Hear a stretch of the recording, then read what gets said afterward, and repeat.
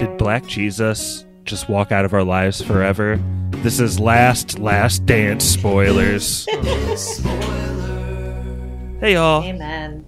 Heyo. This is Josh. I'm recording out of Goshen. And just to introduce everyone, I wanted to go around and say who you are, where you're recording from, and maybe just what your favorite moment maybe is of the series so far. I mean, not so far. We're all the way through it. So just kind of what comes to mind here. And we'll go east to west. So, Stevie, let's start with you. Well, this is Stevie recording from Elkhart, Indiana. And I think my favorite part, I mean, it's a mix of things, but really it's kind of talking about when Michael was talking about why he was so hard on his teammates when he came back, and for the fact that they didn't go through hell with him. Like when he had to finally get over Detroit, this was a brand new team. And the simple fact that, I mean, yeah, I guess it's really just Michael explaining why he was such a dick to his teammates from 95 to 98. When he gets real. And when he finally broke down crying, and he's like, if you don't want to play that way, don't play that way. That was a good part. Very memed as well. I'll go next. This is your host, Josh, recording out of Goshen, like I said. And I think it's the intro to episode 5, where it's a mixture between an all-star team, and you also see Magic and Larry as coaches, and Kobe is in there, and you also get Sean Kemp as a Cav. And I was just really tickled by all of that. So I'll say that.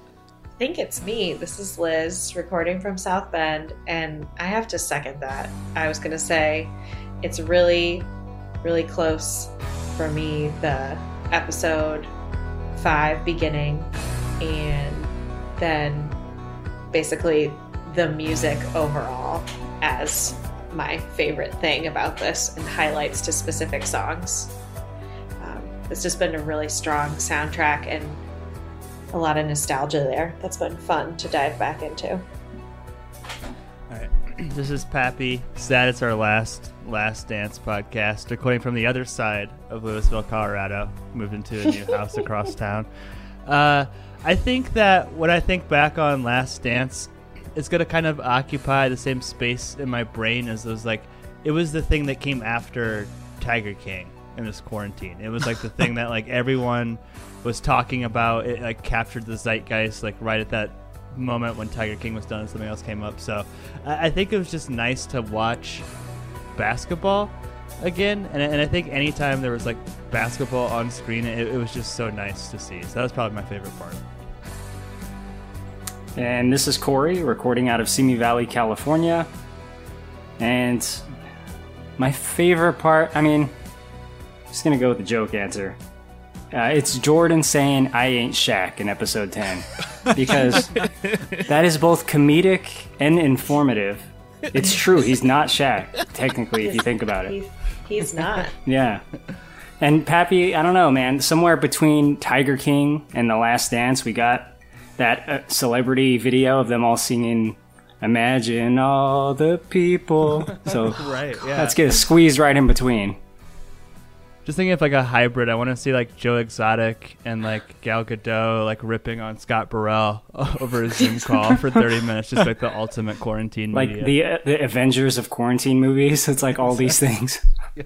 And we'd be amiss to mention that Corey's also the host of another movie podcast called Big Dumb Movie. And therefore, Corey, I thought that your favorite moment would be the vault moment with Joe Montana.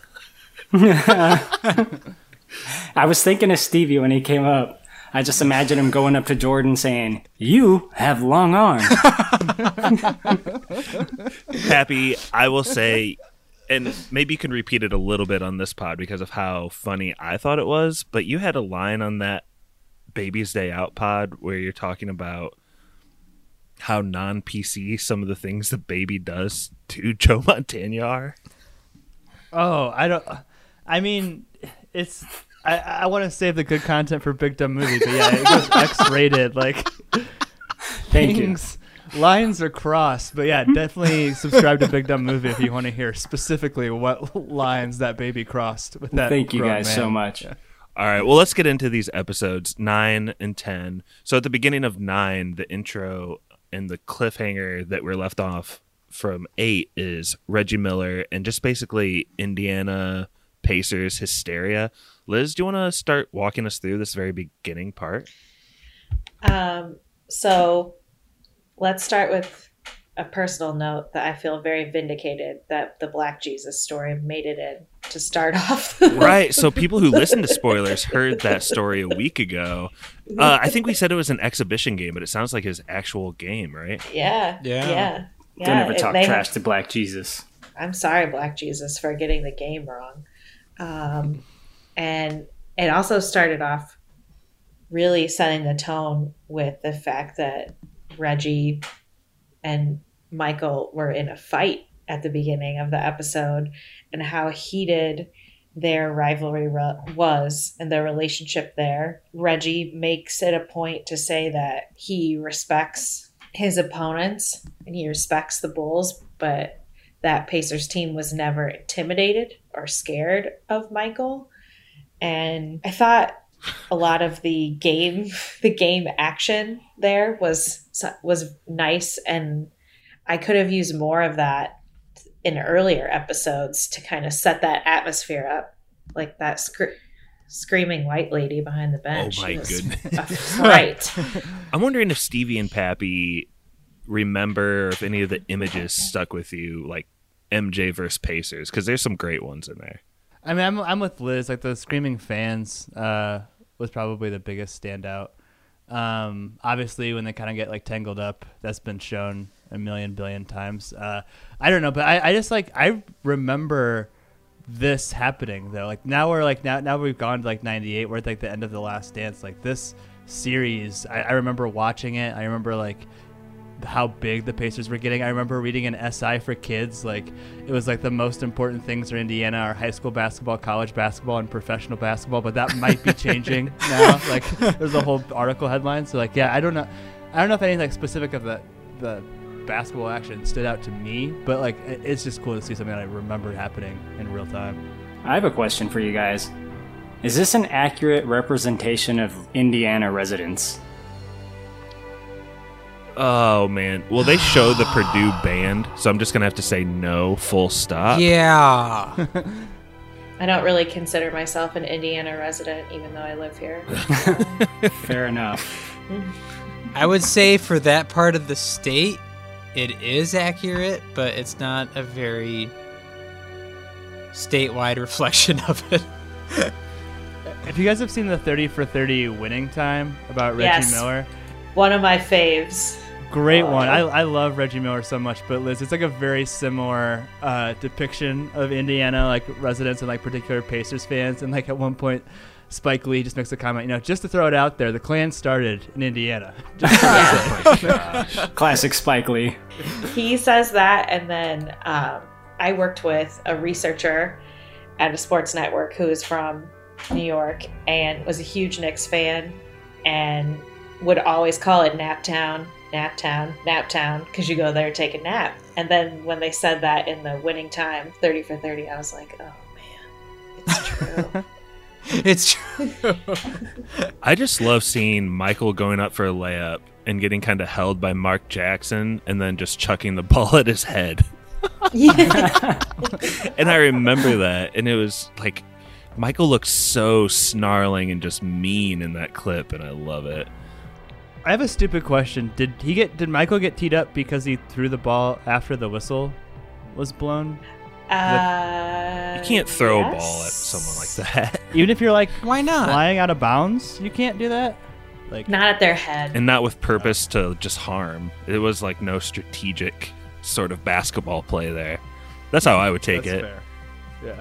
But speaking of mean MJ, he like gives the Indiana rivalry some credit, but then he also has a quote where he's like, outside of Detroit, Indiana was the best Eastern Conference matchup we probably ever had.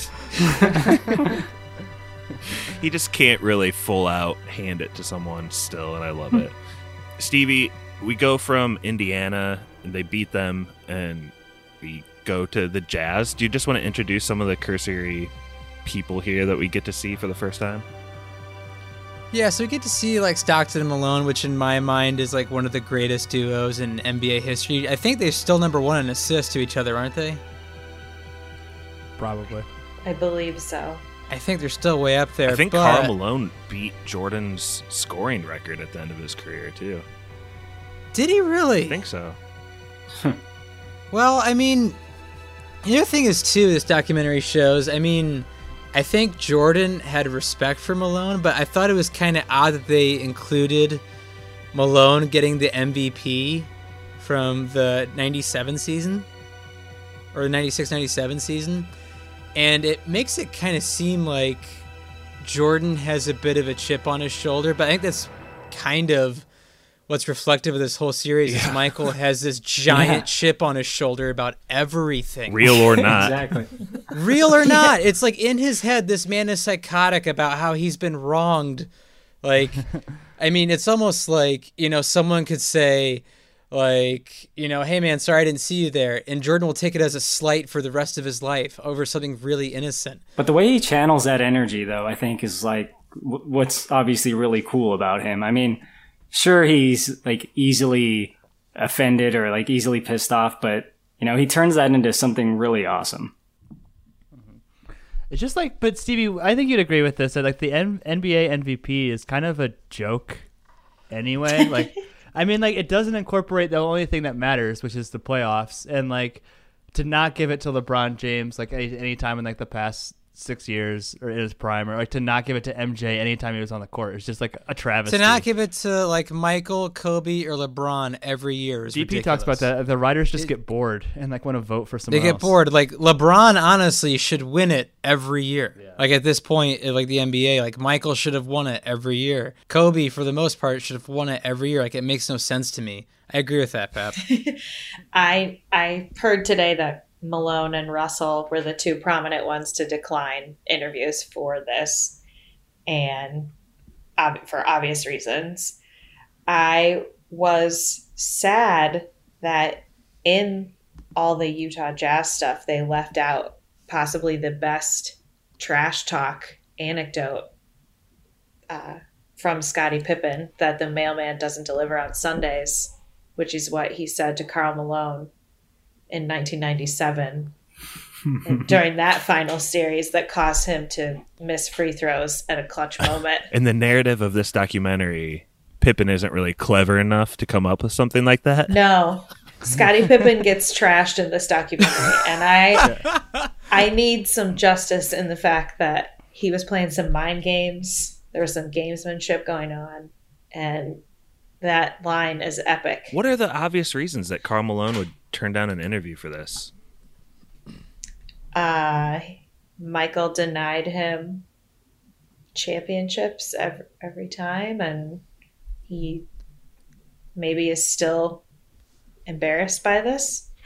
I feel like there's obvious reasons for Byron Russell. Yeah. He made Michael Jordan's shit list. Yeah. Karl Malone is just like, to me, he was probably the most glaring item missing from this whole doc. He's one of the best players of all time.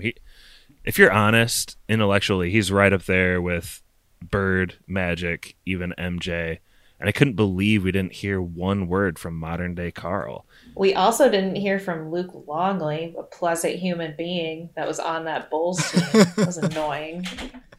Couldn't get a plane to Australia? That's just ridiculous. I would have liked to hear from Jerry Sloan. I did some Googling, and it sounds like he might not have the capacity to do an interview, but I thought he was like, his press quips, like I think that was in the 98 finals, like when they only scored 54 points, he's like, wait, whoa, this is the score at the end? Like, I thought he was a real standout, like from that cast of characters. Yeah, he's really sick, which is really sad. I know he has a lot of dementia, and basically doesn't do anything anymore. You guys remember that Karl Malone commercial for Hardee's when he was the mailman delivering fried chicken? You guys remember that? You should look it up. He didn't get a movie out of that? Mm-mm. Well, we don't get Malone, but we do get Stockton. And we actually see some really cool Stockton clips. He was a really good player in his own right as well, obviously. He's a top 50 all-timer, I think. And one of his cool shots that I like to see was his last-second shot against the Rockets. Like Pappy said, it's really cool just to see basketball in the quarantine. Mm-hmm. One thing I wanted to talk about here in the first episode, since we haven't hit on it all series long, is what do you guys think of the little stuff that they have in the commercials, like the vault and the old school overdubbed ESPN commercials? Let's get right to it. The Chicago Bulls have won their second three-peat, and this clip will be used to promote the documentary in a State Farm commercial. It's just a hunch. I absolutely cannot fucking stand it. I was so sick of it. By this time, I'm glad. I had seen the fucking Kenny Mayne one where he talks about you can get a pizza by touching a place on your phone or whatever. Kenny Mayne, you could do that in the 90s. It's called dialing a pizza company. You've always been able to get a pizza by touching the right places on your phone. What the fuck are you talking about? I don't know. I'm not gonna miss those. I couldn't stand Keith Olbermann. I kind of liked him. Why, Josh? Lizzie, back me up here. I mean, it was good to see Linda Cohn and Keith Olbermann, I thought. I think initially a couple times, and then yeah, it was fine. It kind of played itself out after the first couple times, but some of the vault interviews, good. Other vault interviews, get out of here, Justin Timberlake. I don't need you for this. This is not a point in time where I need to see your face. Some people, I know that everybody in the NBA looked up to Jordan. I don't need Chris Paul on there telling me about it. Let's move on. I think the real missing interview is Leonardo DiCaprio from this series. I think that would have been a real it's poetic, great man. Get for this. It's poetic. He came up and called my movie the wrong thing. The Man with the Iron Face. Iron Man. I thought too, I think it was in this episode, speaking of behind the scenes people, I wonder if this was going to happen retroactively or if the director was checking a box or something. But so what I struggle with is what The Last Dance is, you know what I mean? Because it's definitely more of a Michael Jordan documentary, even than it is a Bulls documentary. But it's a Michael Jordan documentary at the same time that doesn't mention his wife once, doesn't mention the birth of his children at all, nothing personal details. But I think it was in this episode where his kids come up and start talking about the Utah fans.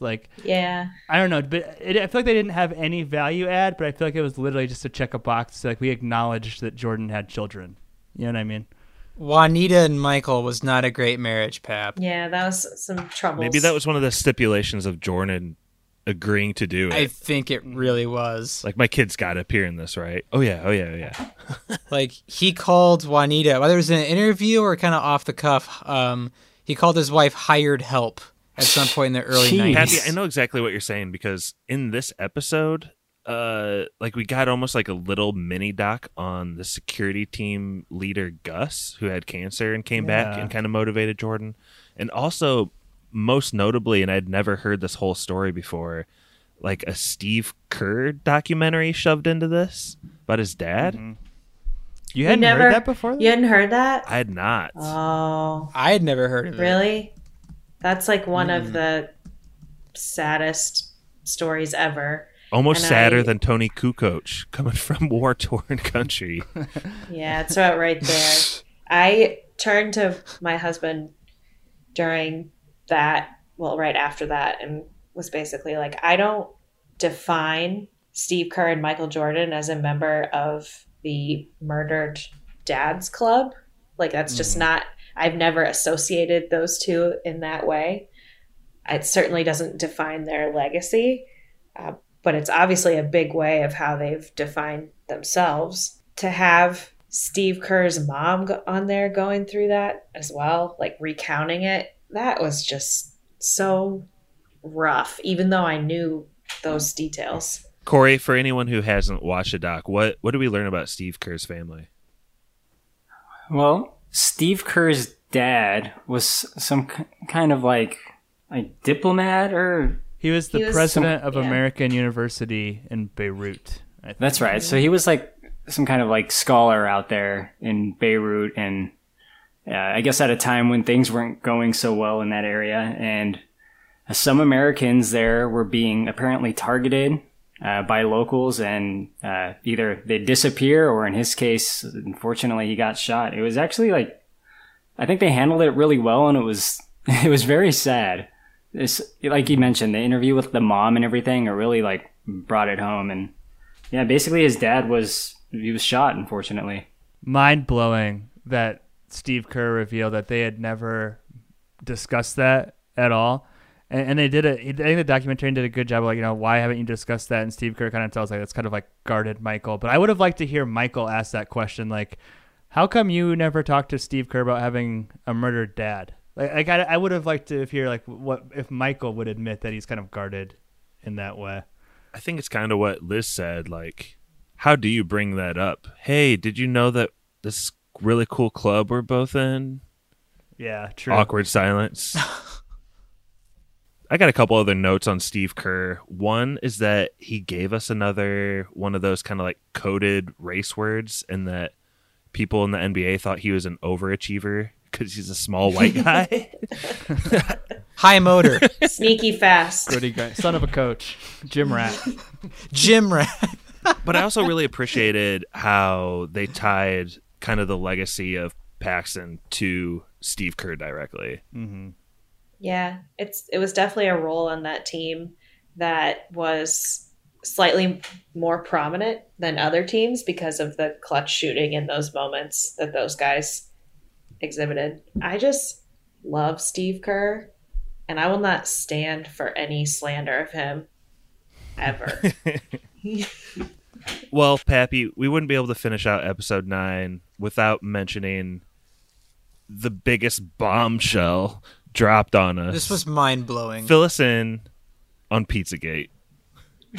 Oh my God. Like, okay, so for those of you who have watched ESPN in the past, 20 years, the flu game is something that's not only brought up, in the context of Michael Jordan's greatness, but anytime a professional athlete is sick or like battling like an injury or like an illness, not necessarily an injury, but like the flu or in this case, food poisoning, like it always comes up MJ's flu's game and how that can somehow like sometimes enhance your abilities or your concentration or whatever. But in this documentary, Michael Jordan and his trainer reveal that one, when the pizza delivered, there was some shady shit going down. Apparently like 5 people delivered the pizza and we were trying to like look inside. And 2, Michael Jordan was the only one to eat said pizza, and they believe that it was not a flu game, but in fact a food poisoning game, which was stunning.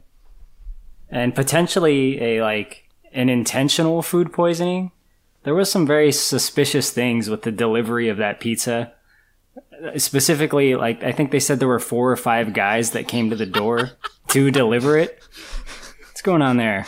Yeah, there's only certain types of movies where that happens. 5 guys delivering pizza. But I'm surprised that there was never any kind of like follow up. You know what I mean? Like, what pizza company you called, they would know the employee. Like, I'm surprised there was like for any restaurant to intentionally food poison one of their customers would be a huge scandal. To have it be the most famous person on the planet in the NBA Finals, that's amazing that it was kept under wraps for this long. Do you think that's pretty poor journalism here? Like, no follow-up. They just say the claim from Jordan, and they're like, that's the truth as we see it. It's pretty crappy. Well, this information has been out there before this documentary.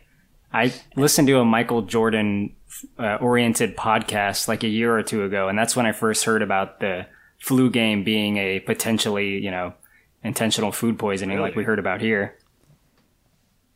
There were some pizza truthers calling into Dan Patrick this morning, claiming that they knew the guy who delivered the pizza. And they were like, I guess we'll get the I-team on this to figure it out.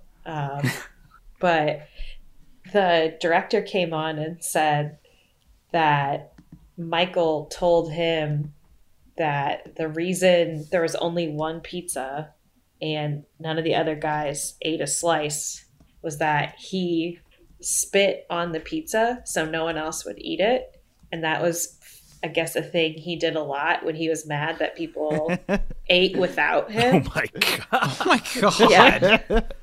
Yeah. Just the most bizarre, petulant behavior. My germs. Yep, these are mine germs. This is in the midst of the playoffs, championship series. He's got just like, yeah. Do you think they're eating pizza now, like a night before the NBA Finals game, like from some random pizza place that they call? There's no way. Like things have just changed so much. There's so much years. misinformation about the story too, because I was always heard that he was just hungover, like super bad, and trying to hide behind the flu. So like, why is this pizza story coming to light? What's the true story? The hangover is more unlikely than a poisoned pizza, though, to me. And somebody else called in today and was like, he was hungover because he flew to Vegas the night before, which is a little more plausible. You think so? Yeah. Private plane. Is it plausible that But he's how just acting completely? Like this is one of his sociopath things? I don't know how the most famous man on the planet gets away with going to Vegas the night before the finals. Yeah, that's true too. Have you guys ever had food poisoning? Yes. Yes. It is the worst thing I've ever been through in my entire life. Like I had it while I was pregnant, and I would not wish that on my worst enemy. What happened to you, Pat? I was in Peru. I was in Lima, Peru, and I went to this restaurant, and I like some guy took me there, and it wasn't like, it was kind of off the beaten path, and I drank all the water and ate all the food, and then like this was on a Friday, and I had like all of this shit lined up on the weekend I was going to do because I was there on business, and I went to get some like dinner Friday night, drank a sip of water, and then from that point on until Monday morning, anytime liquid or solids entered my body, I was on the toilet pointing one end at the toilet. Like it was the worst experience of my life. And then like I don't speak Spanish, so I didn't know like how to ask for help. I thought like this is how I'm gonna die. Like I was drinking some like El Gatorado like, to try and stay hydrated, but it was instantly coming out. It was. I can't imagine playing a basketball game in that condition. That's amazing to me. I love Michael Jordan, and if he ever listens to this pod, which he won't, I hope he knows that we have mostly loving feelings towards him. But my pervading theory is that he made this shit up, and he wanted to. This is a way for him to become a greatest player of all time. Is like have a sick game. There's just too many theories. Like, what's Occam's razor here? He's just trying to be cool. That's my new theory. Anyway, let's get on to. You think that's where the razor falls? Food poisoning versus I want to look cool. Yeah, I think Occam's razor doesn't imply a massive conspiracy. Usually. Yeah, I don't think. I don't think the conspiracy. Have you listened to anything in this whole series yet? Like, he probably heard some player some point like 20 years ago say like, man, I could beat you even if I was sick. And he's like, man, I got to get those bragging rights over some people. That's the kind of crap he's capable of now. That's very true. He doesn't get sick. He did Space Jam and like practice for 10 hours a day for like an entire summer. Occam's razor points to this is made up in his head. It's not what Occam's razor is. Josh's razor. Well, let's move the razor on to episode 10. Wait. He called Larry Bird a bitch in this episode. Oh, he did. The ending. You can't do that. The very last shot is where Michael goes, "Good game," and Larry Bird goes, "Fuck you, stupid bitch," or something like that, and gives him a hug and walks away. Like that was one of the best parts of the whole doc. I mean, you can talk to your friends that way, surely. Exactly. Larry Bird, though. He goes, have fun working on your golf game. And you can tell Larry was having none of it. If he hadn't screwed up his back, concreting his driveway on his own for some odd reason, paving his driveway, even though he's a professional basketball player, I'm sure he would have taken a run at Michael, but I don't think his back could have taken it. Wait, you're going to have to fill me in on that. Larry Bird, being a Renaissance man and a man of Indiana to the core, instead of paying someone to repave his driveway, did it on his own and messed up his back and shortened his career. Larry Bird was about Oh my God. pride, hard work, repaving your own driveway, and winning Yeah, NBA championships. Space Jam cameos. Yeah, I mean, that's what people of Indiana do. I mean, you do what you love and you go home and pave your own driveway. Corey, I'm sure Josh also grew up with this, but like being, someone who tried to play basketball for a little bit in Indiana, like I would hear the stories of like Larry Bird's legendary work ethic, like jumping up all the stairs in the bleachers on one foot and then jumping back like on the other foot all the way down. But that was like during the season, and in the off season he would just drink a lot of Miller Lite and kind of just be a regular dude. I love those pictures of him with like just a terrible stash, beer in hand, just out there like kind of in a woodsy setting. Those are great. Hoosiers best. Thanks for bringing us back, Liz, because episode 9 starts with Indiana, so I think it's great that we end with it. Perfect. Episode 10. I don't have this in my notes, but somebody is saying all this Zen stuff about Michael. Pappy, who says he's a mystic here? Do you remember who that was? Anybody? No, I don't Gosh, remember who dang that it. was. But it's like the gist of it is he's saying that like, people like meditate and do yoga or like, dedicate their life to try and find like presence or like living in the moment. And like, Wasn't it Phil? Did Phil say it? No. it was one of the other, I think it was like a reporter or something. 'Cause, Yeah, he it was goes like on a to say- commentator. Oh, yeah. He goes on yeah. to say that like Jordan's like able to do this like effortlessly, and like it's like before the NBA Finals, and Michael Jordan's like dancing to music in his headphones over like this whole thing. It's really great. I wanna say that you're the one. Sometimes I let my fears overrule. To Kenny Lattimore, who, full disclosure, I had never heard of. Oh, yeah, he's like Had to really look him good up. friends with Kenny Lattimore. You got the new album early, man. The one that my walls won't hold. I don't know. I really thought that was interesting because it was finally someone trying to kind of explain Michael Jordan's superpower of being present all the time. That is just pretty interesting. A good 2020 look at it. It's something I always try to do and always fail to do. I think it is important, and I agreed with all that they were saying, like how that can really help you in life and be focused at things, because living in the past or worrying about the future is like a cause of stress for most people. And yeah, I really like that bit.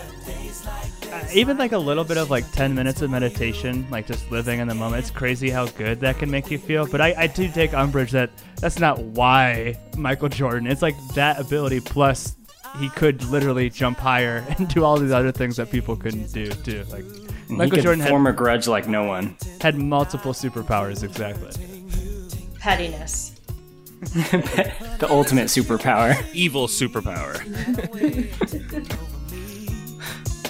And telling me that any excuse would just I feel like I think it was early on in episode 10 when they were back in the locker room, and after they talked about being present and stuff, like Ahmad Rashad was talking to him and he was like, kill or be killed. No, Be in some the can moment. or some can't. Yeah. And then he says to him, you're not instructed to talk to Scott Burrell. You'll scare the shit out of him. That's at the end of episode 9, actually. And like Is it? it really made me Oh. question, like, what is Ahmad Rashad doing? Is he part of Jordan's squad? Is he like a reporter Yes. just on location at all times? Ahmad is Jordan's guy, but I mean, he was also still with NBC, and I don't know how they became such BFFs, but Ahmad was the real deal when he was an NFL player. Really good, and nobody really knows that because all you think of him is Inside stuff. at least young inside stuff and NBA pregame and sidelines, because we never saw that because we're too young. Yeah, he's really just like in there spitting some wisdom. And likewise, we finally got some more Phil moments. I mean, not enough to really fulfill me, but yeah, Phil is in the locker room saying, like, we're working on our breathing, we're centering ourselves to the court. And it's like, that's pretty out there, especially for the 90s, I feel like. But the guys are taking him serious. And then it cuts to, like, smash cut to the third quarter of the first game. And he's like, guys, this is fucking scary. God damn it, get serious. Get your fucking head in the game. Phil,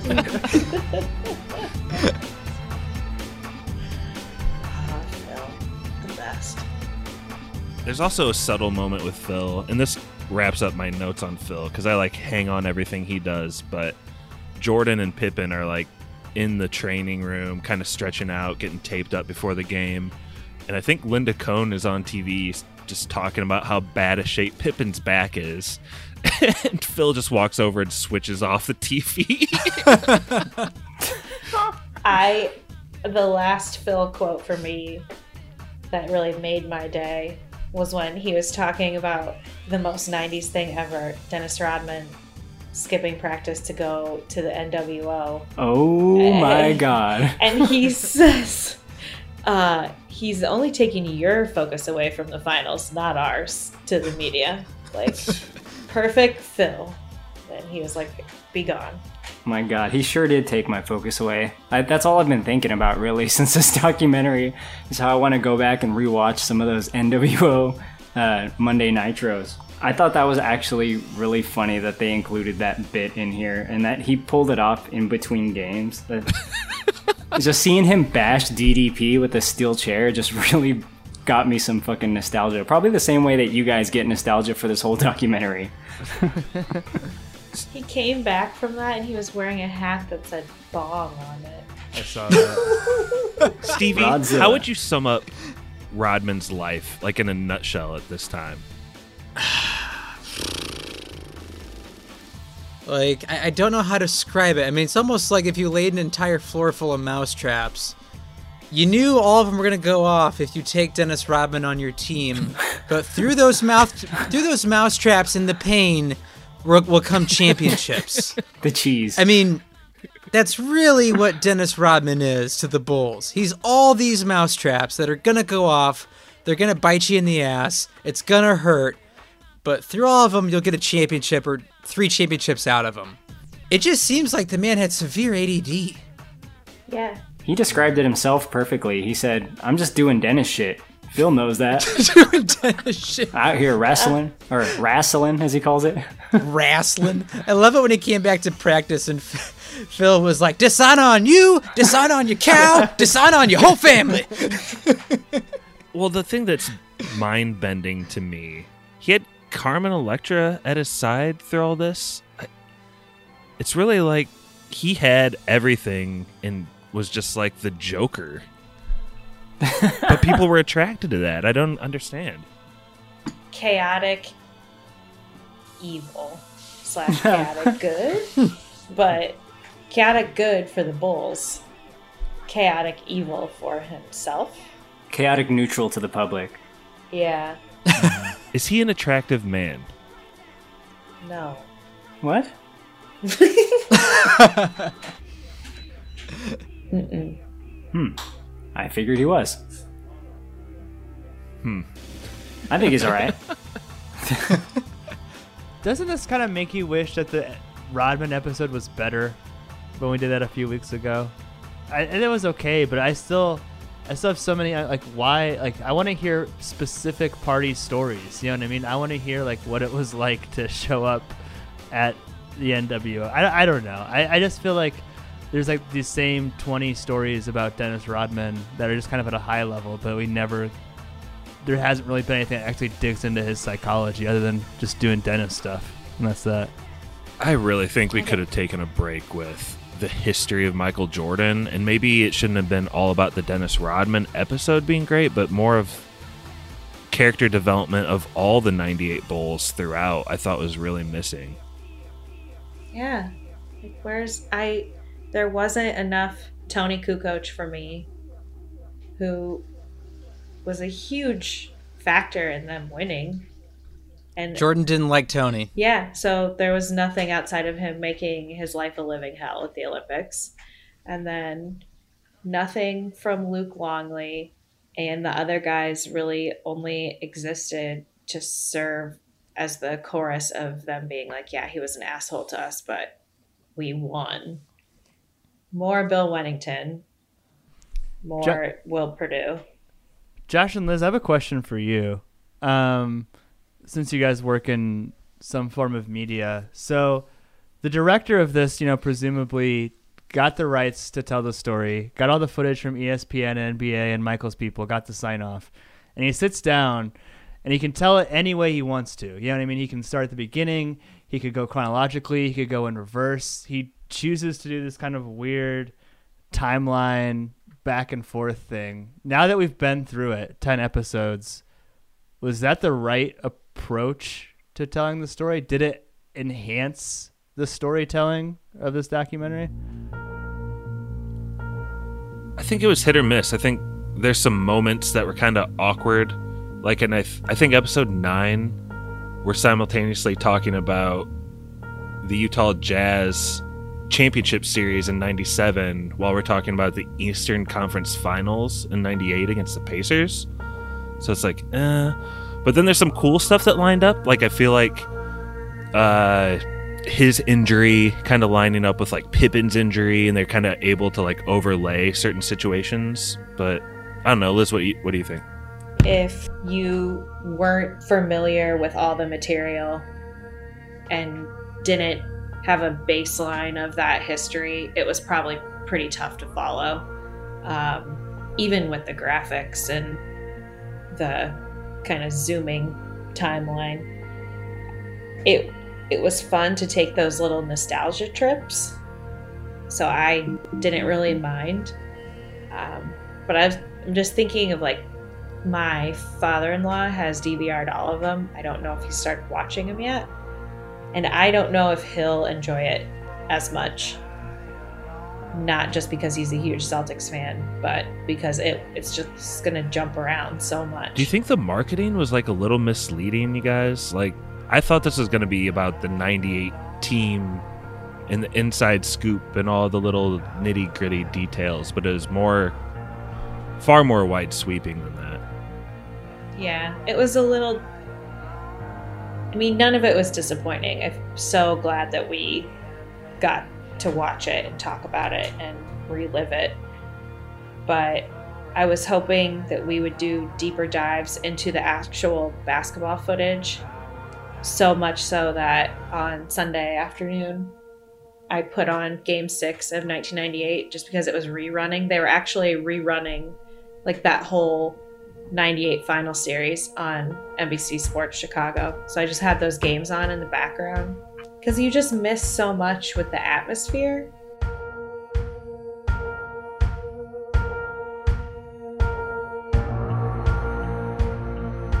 Stevie, do you want to take us through the last series and maybe even the last game with the Jazz? Get us through the plot here. So, the Jazz were definitely formidable foes in that 98 season. I mean, Stockton and Malone, for everything the documentary made it seem like they were better than they were in the 97 season. It seemed like in this series, the Bulls had it at 3-1. And for whatever reason, the Jazz just got a fire lit under their ass. And I had no idea about this in Game 6 this isn't widely talked about, that Scottie was hurt for Game 6 and just merely a decoy. Did you guys know this? Nah. I mean, what does that even really mean? He made a couple buckets, but I think, like, if Scottie Pippen is on the court, you kind of have to respect that he is a weapon that could be used on offense. So I think it kind of just stretches the floor a little bit. Mm-hmm. I think that's basically what it comes down to. But, I mean, I do sort of remember him limping around, and I feel bad. Like, a back injury is one of those injuries that you can't see it at all. So it's just like a pain threshold thing. And this series has not been kind to Pippen, and it was just like another thing that Pippen couldn't tough through very well. I think this was a little redemptive. It was? Yeah. I mean, especially with, I think it was the Bulls trainer saying, like, Scottie was beyond tough for even being, like, on the court. Did Michael Jordan push off Stevie? not as bad as Reggie Miller did to him. That's exactly what I was thinking. Yeah. It's like, I wonder if MJ Not- had him put that in there. Like, see, this is a push off. And then, Like, Reggie, like, nearly tackled the man. I mean, I think Bob Costas was a little generous, saying it's nothing more than, you know, a maitre d' taking someone to their table. Like, I don't think it's as big of a deal as people make it out to be, but I did think it was funny that, like, the documentary circles back to it, that Russell, like, flies any direction. Like, he really can't stop and switch his hips. Like, he's good. Plays on his toes. Yeah, like, they had to circle back to that 2 hours later to make the point across that Jordan didn't push off. I mean, Is he the one that was giving Jordan crap about why did he quit too? why'd he Yeah. quit? Because, you know, I could beat him. Oh my god! Is The Last Dance nothing merely course. more than the Michael Jordan revenge tour? It's his burn book. It's him calling the babe shot over and over and over again. But we've all seen the shot. He wins it. Game 6. Bulls win. Their second three-peat. I remember these parades being a huge deal when I was little, and I know they still have stuff like this, but I don't think it really compares. They would just have these blowout citywide parties. And Pappy, were there any parts you liked here, seeing the Bulls kind of accept this and the fallout after the championship? yeah, I think it was the prior season, but my all-time favorite one from the documentary was the Steve Kerr story when he was like, yeah, you know, Michael didn't feel too comfortable in that situation, so he's like, I got this for him. But that was hilarious. But yeah, it's you know, it's funny to watch, like, all of these people, like, yelling for 7 and, like, you know, wanting to get 7, and the different, you know, levels of how resigned they are, like the different, like, people who are speaking on if it's going to happen. And it's just kind of sad to see, like, you know, all those people wanted them to try for 7 to see what would have happened that we're never going to know. You know what I mean? I feel like they should have, you know, you're still the champ until someone beats the champ. It's too bad. And I was also really surprised at Reinsdorf because that's another thing too, right? I taken shots at this that it seemed very Krause centric. I feel like there's a little bit of buck stops here with Reinsdorf, and like Michael Jordan even watched him say that with the iPad. That still like hurts the 11-year-old inside of me that took for granted all that winning, and that every summer there would be a rally in Grant Park. We get to watch it in the afternoon on the TV on WGN. And just to hear him say that even with all that he accomplished, that he still wasn't satisfied, wanted to go for 7, and that those guys would have re-signed. That did. That kind of hurt last night. I didn't Still. even like the Bulls then, and it hurt to hear him kind of say that in hindsight. Krause obviously can't speak, and it's hard to. I think it's also kind of just a tough look. It pins a lot of it on him, but as the owner, you are the person that has to step up and say, like, you wanted Phil back, and you can't let your mouthy egomaniac GM call those shots.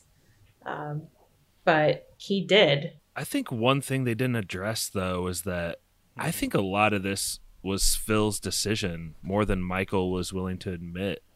Yeah. Like, Phil really needed a break. Rodman got a break. Jordan went and played baseball. I mean, did Phil want to stop coaching, or was he just like already mentally there because he was like They prepped for said it at the very start? They had of gone 98. to Phil prior and asked him about it. That timeline is very all over the place and not super clear to me in the doc. And that he was ready to step away. I think there's a little nugget there that's like Phil mentioned specifically that he didn't think he needed a break and that he didn't think it would be fair to Jerry if he came back. Yeah. So if you kind of read between the lines there, if Reinsdorf would have been like, well, we can let go of Jerry, or I'll take care of Jerry, or something to that effect, I think the way that Michael Jordan pushes and the cast of characters that were around him, I I think it had to fizzle when it did, and it maybe is for the best that they didn't go out losers. Yeah, that Spurs team would have been tough. Spurs, man. That Spurs team would have eaten those Bulls alive. Mm-hmm. And Rodman only played like 30 more games. I guess it hurts to hear him say that in hindsight, but you're right. Because you can never take that winning legacy away from them. As maddening as he says it is to go out on top like that. I get really annoyed by sports radio because I feel like whenever they're arguing like who's the GOAT player, and like lately it's the cliche, is it LeBron or MJ? It's a really like two people arguing past each other on what the definition of the greatest player is, as opposed to like, you know, what the actual like comparing statistics or ability or anything. But like watching this and like this, like that shot, and then the way it ended, like even though like obviously Jordan comes back with the Wizards and everything, I think that Jordan is always going to be remembered as the GOAT, Josh, just because of the narrative, like you were saying, kind of like maybe for the better, like that 6-0 just looms so large in people's heads, and the fact that we didn't have to see him get his ass kicked by young Tim Duncan and David Robinson, like that like probably goes a long way in sort of cementing his legacy. He's a wizard, Pappy. He arrives precisely when he means to. Until he came back as a wizard, and that maybe was a mistake. Arrived at the wrong time. So I'm not an NBA historian like you guys. So he did retire, but you said he came back, and I remember that vaguely in history. What specifically happened there? I think he averaged 20 and 10 with the Wizards. Yeah, and one of the reasons he came back was, outside of him thinking he still had some left in the tank, was that the Wizards promised him like stock and ownership, and that was the way he was going to secure himself, and like outside of Nike and the Jordan brand, that's the next chapter he wanted to have in the NBA, is to get into a front office, which obviously hasn't gone as well as his playing career did. But that's one of the reasons that he decided, I'm coming back. It's hard to believe after watching 10 hours of this documentary that Michael Jordan doesn't have the people skills to run an organization. That's impressive. There's two last little notes. One is that Pippen actually says in this documentary that Jerry Krause was a great GM, and that was shocking to hear him say that after everything. And then just to kind of round out episode 10, right after they win the championship, Jordan's at a piano, he's got champagne all over his body, and he starts talking to like the reporters about staying in the moment, and it's some Buddhist Zen shit he says. And I just thought that was an interesting way that they kind of bookend him and made it seem a little mystical. I really appreciated that. I appreciated the little throw it on the pyre burning funeral they had for their time together. For sure. And then the song that they chose to cap it with was a Pearl Jam song called Present Tense. And it just really tied it all together. And I don't love Pearl Jam because Pearl Jam's not for me, because I'm not a grungy, angry dude. But they have some good songs. But I'm just not the biggest Pearl Jam fan. But in the moment, watching, like hearing the lyrics about being in the present and watching all that stuff play out, and that last slider shot of MJ, it was good. It was really, really well done. Pearl Jam is like the Chicago sports band. Like I think Eddie Vedder's thrown out opening pitch and sang "Take Me Out to the Ball Game" like at all the big Cubs games, or at least like once a playoff run. But I did like how like the last words too. I thought it was maybe a little bit of a pot shot, that it was like the Bulls started to rebuild, and obviously they haven't won a championship since then. So they're kind of always been in a perpetual state of trying to get a championship team together. That was kind of a interesting final. They began to rebuild. You don't need to remind me of the Eddie Curry years. Thanks. Like, I'm already sad. Pearl Jam used to like the Supersonics, though. They had like a poster with Sean Kemp. Oh, yeah, they're from Seattle. I had to say that. Sorry, I just had to. Anyway, Stevie, why don't you kick us off with yes or no's for episodes 9 and 10? Can I make one quick correction on I made a mistake throughout this pod. I said Larry Bird had a ton of Indiana pride in him and injured his back repaving his own driveway. That was false. He was building and repaving the driveway for his mother's house. That makes it a little better. It does. It makes it a little better. So there's my correction for me. But I will give these hard yeses. I'll give the overall documentary amazing hard yeses. So much stuff I learned throughout this. And the thing that really stuck out for me throughout this whole thing was just Jordan's competitive spirit. And it really is kind of infectious to hear him talk about his desire to win, even if it rubbed people the wrong way. Hearing about Steve Kerr's dad for the first time was absolutely tragic. But I think Jordan kind of acknowledged it a little in his own Michael Jordan way about, him being able to kind of count on Steve, like in the moment when he needed to, and how he kind of trusted Steve, and Steve was one of the guys. And I think that was really cool from episode 9, but hard yeses for 9 and 10 and the whole overall series. Stevie, you're one of the guys. I try. I just don't want to be Krause. I'll give episode 9 a huge yes, even though it seemed kind of shoehorned how they threw in like a few mini documentaries into this with Gus, the security team lead, and Steve Kerr and Pizzagate. It still was really well done. I feel like I had a ton of notes from that episode. And skipping ahead to, and the Joe Montana commercial was in episode 9. In episode 10, I'm going to give a controversial soft no. And it kind of has to do with what Pappy was saying earlier, is I think the structure of this doc, it's entertaining in the moment, but in a way that makes it seem like it's always leading to something. And I don't think there was like a true payoff at the end. And I think they were still editing this episode as of like 4 days ago. And I don't think they knew how to end it. And I don't fault them for not knowing how to end it, but I think it came across a little bit. And listen, I still enjoyed 10, but I don't think this deserves like 40 yeses and 0 no's over the course of 5 pods. So I'm going to give 10 the softest of no's. I would echo your sentiments about 9. I am Karl Malone coming on the bus to kiss Jordan's ring or whatever. He'd love to hear that. And I know, poor Karl. It was great. I also have a lot of notes from episode 9.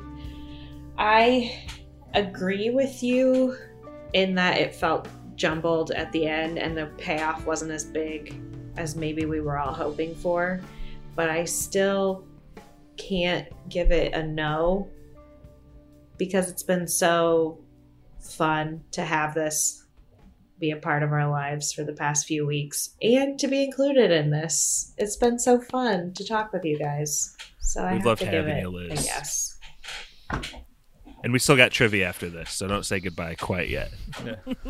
Yeah. Thanks for being on all the episodes, Liz. It's been fun. One other note that I forgot to say too, I thought the inclusion of Willow Bay was a little bit weird. Like she only has like one talking head in the entire 10-hour documentary, which is significant because she's Bob Iger's wife. And she has the credentials to be more featured in the documentary, but it feels weird to just give her one talking head when she's your boss's wife or whatever it was. But I'm going to give this both episodes a yes, and the documentary a yes. Look, I don't think this is like one of the great sports documentaries of all time or one of the great documentaries of all time. Like we had a side discussion in the group thread, and one host on this Brett podcast, who will remain nameless, said that this would smash at the Oscars if it came out this year and win every award. And like, I just honestly don't think you would have to be such a bad filmmaker to take all of this incredible footage and interviews that he got, which, kudos for him. Interviews were great.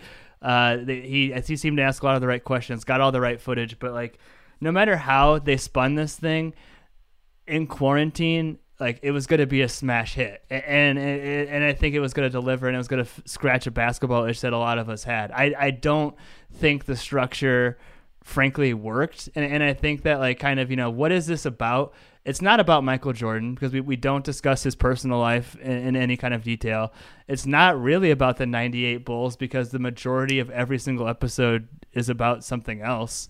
I guess it's about the Bulls, but it's too Michael Jordan centric to be an overall Bulls documentary. So I think that as a documentary, it's pretty good, but I have really, really, really, really, really loved watching it. And like I said, this and Tiger King will always, like, when I think of like this time, 2020, early 2020, those are probably the two things that stand out for me. So yes for everything involved. Awesome. I'm going to also give a yes to both of these. I hadn't been on the other ones, but I would have given all those a yes to. I've really enjoyed this series. I love documentaries, and I like this documentary series quarantine thing we got going on. It's a lot of fun. I am excluded from that side thread, I guess. I didn't see any of those, but I would contend as well that this is one of the great sports documentaries, at least to me, from the angle of, a sports pleb for the most part. I think it's really interesting. It was really engaging. It filled me in on a lot of things I didn't know. A lot of this stuff you guys probably knew, but, to me, it was all like new-ish. Like I kind of knew like they were going to win at the end, but all the stuff leading up to it was really engaging. To kind of Josh's point, you're right. It is kind of like, it's like Dennis Reynolds movie in a way. It's like basketball vendetta, basketball vendetta, basketball vendetta. And then the documentary just kind of ends. Which is great. Like, I mean, I knew it was going to end the way it did. It was just like, we won. That's it. That's a wrap. That's how it ended. But anyway, this was the most interested I've been in basketball probably since 2011. So that's a big plus. And that's my yes. Stick it in a coffee can. Set it on fire. For those of you who've had enough interest to stay with us through this entire documentary and all of these episodes, thank you. And we're going to do one more trivia to finish things out here. Unless they do like an episode 10.5, maybe we could do another last dance pod on that. We'll see. The way trivia is going to work tonight is Family Feud style. So if you get 3 strikes, you're out. So there's the topic, and we're going to go... just to keep it fair and random, let's go east to west, just like we've been doing everything. So east to west, same order. And so here's the category / question. Many of you may know Jason Concepcion from The Ringer and Binge Mode. He wrote the top 5 lies told in this documentary, according to him. So it's pretty subjective. I have 3 bonus ones that if you get those, you get a half point and the possibility to ask or to guess again if you'd like. So that'll come into play in a little bit. So anyway, Stevie, best MJ Last Dance lies ranked. Best lies? Put it on the board. According to The Ringer's Jason Concepcion, the best lies in this Last Dance documentary. Michael Jordan would have made it to the majors. That is a great Glad you see it my answer, way. But that is a strike for you, Stevie. That is not on the list. Because we all know that's true. Yeah, apparently so. Stevie, you argued for it to be true. I'm shocked. I know, but I feel like I'm very out, like on an island when I say that. No, apparently not. Liz, you're up. Well, I gotta go, like, it wasn't food poisoning. Yeah. Top lie. Can we put it on the board? Pizzagate? Yes, it's number 3. I ordered pizza in Utah during the finals under my own name, and it was poisoned. That's going to be worth 3 points for you, Liz. Pappy, you're up. Show me Atlantic City. Is there anything more specifically you could say about that? Oh, do I really? That he was just hanging out gambling with his dad, and he was back by 1 a.m. or whatever he said. I'm sorry, that's not on there. That's another bullshit. great answer, though. I'm honestly, but this is Jason Concepcion's list. Like, take it up with him. Corey, They didn't know where Rodman was when he went to go wrestle. where he was like at for that 48-hour period, or just in general. Yeah. Great answer, Kylo, but that is also your first strike. Stevie, we're back around to you. A lot on the board still. Same question? Yeah, there's... Yeah. This is almost ridiculous as fiction French characters. Let me think here.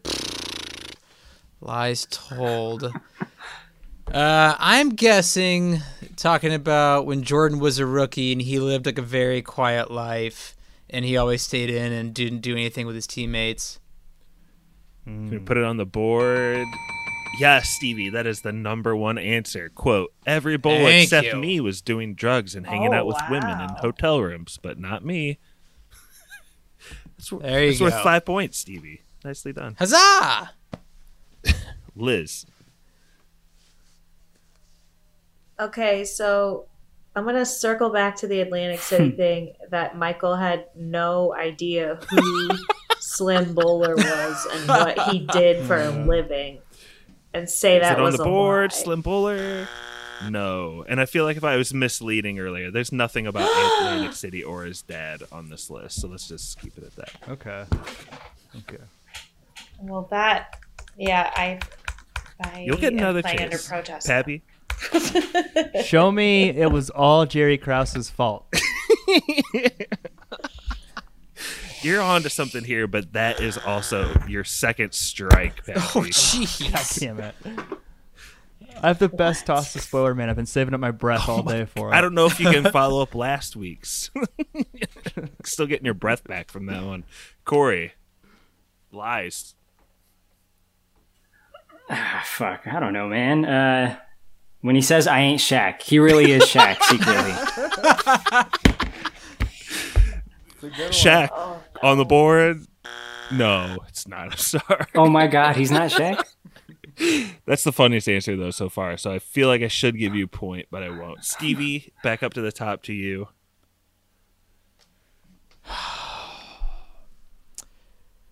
Michael Jordan didn't like Scott Burrell. Scott Burrell on the board. No, he's not. Liz, you have 1 strike, 3 points. We talked about all of these. Well, that doesn't really narrow it down. Need an answer in about 3 seconds. He never really wanted to go with Adidas. He liked being at Nike. I don't know. He did like Adidas, probably. I know. Pappy, you're staying down your 3rd strike. I know you got some better answers in there.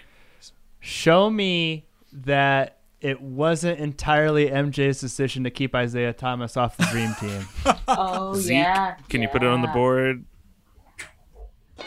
Number 5. I didn't keep Zeke from being on the Dream Team. 1 point for you, Pat. Needed that. Corey.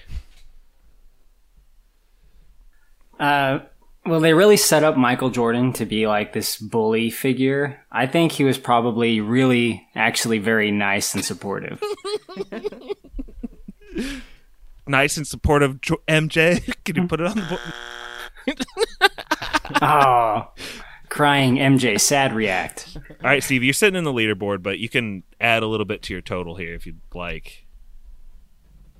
That Michael Jordan left the NBA on his own accord. Ooh. That is a Josh bonus answer worth a half point. David Stern had There we nothing to go. do with MJ leaving, wink, wink. So that's just worth a half point. So I'll leave it up to you. Do you want to guess again? I was thinking if it was early in the game, you might want to guess again with a lot on the board, but it's up to you. You could get a strike if you guess again and get it wrong. So What happens if I get a strike? you're done, and you end with 5.5 points. Didn't I already win though? No. Maybe. Oh, There's still the 2 and 4 answer on the board. All right, well, can you come back to me if I don't want to answer right now? Sure can. Liz. That Doug Collins somehow magically knew that his coaching time was over and that Phil was just ready to take over. And how did you know? I just did. Another probable lie, but that is unfortunately not on the list, Liz. That is your third strike. You did end with 3 points. It's not going to be enough to win it. Pappy, it's your last shot to overtake your arch rival, your nemesis, your best friend, your co-creator, Stevie. All of those things. All of those things. I was just the best man in his wedding, too. I'm going to play for the Josh bonus. I'm going to say that Gary Payton wasn't as important, that Sean Kemp wasn't as important as Gary Payton on that Sonics team. Sean Kemp, can we put it on the board? Just an alley-oop partner? Question mark? It's a half point for you, Pat. Keep going or pass it to Stevie. I'm going to pass it to Stevie. Okay. 6.5 points left on the board, so still definitely within striking distance. Am I still in the lead? Yeah. 5.5 to 1.5. Pappy needs some breaks. Okay. Don't forget about me. You're out, Liz. 3 strikes. You can still get second place, though. Yeah. First loser. Hold on. I feel like it has something to do with the Pistons. You know what? I'll say George Karl denying Michael at the bar before the finals. MJ Sociopath Part 2. Not on the board. Stevie gets his third strike. Pappy, this is it. I think it's got to be game over. This is the only thing I come up with. That the Celtics didn't shake Isaiah Thomas's hand. That's a lie. Celtics walking off the court. Can we put it on the board? Yeah. We cannot, Pappy. Third strike. So the last bonus question, or the last bonus answer was JT claimed he had to mow lawns as a kid to afford Jordans when he was in the Mickey Mouse Club? Question mark. Good Justin one. Timberlake. Number 4 worth 2 points. The casual reveal that LeBradford Smith nice game Mike story never happened. And number 2 worth 4 points that could have won it for you, Pat. I didn't push off in quotation marks while video of him pushing off plays in the background. I was gonna say that, but I figured that was like a cheapy answer. So if you have any problems with that list, listeners, take it up with Jason Concepcion of The Ringer. Stevie, not only can you throw it to Spoiler Man, do you have a last word on the last dance here? Michael Jordan, still my favorite player of all time. The Bulls are still my favorite NBA team, probably because of Michael Jordan. It's unfortunate that being so close to Chicago, Michael Jordan really can't do a whole lot wrong in my eyes. So yeah, watching this documentary was a hell of a lot of fun. Loved it. Take it away. Well, do we have anything coming down the pipeline? Do we have anything coming down the line for spoilers? Spring Breakers, next episode to drop. Let's after this. go! We said that last week. Is it ever coming out? Let's I go moved, again. and I injured my clicking finger. I'm just joking, Pep. I just wanted to straighten that up for listeners. Spring Break, we did say that last week, but it will surely come out soon. That was a really fun episode. 100%. Please look forward for Spring Breakers. I hosted that episode. One of my favorite episodes I've ever done. And on that note, take it away, Spoilers Man.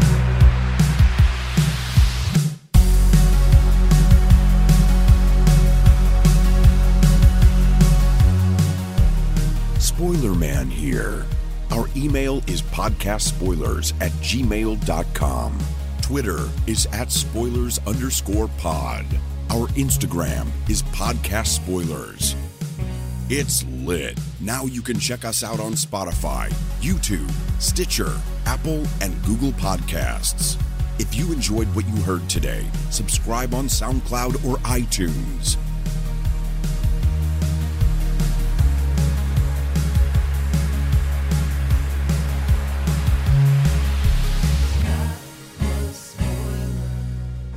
They swept LA. You know how much it take to guard Shaq and try to push that motherfucker around down there? Yeah, they ain't the point. I ain't Shaq.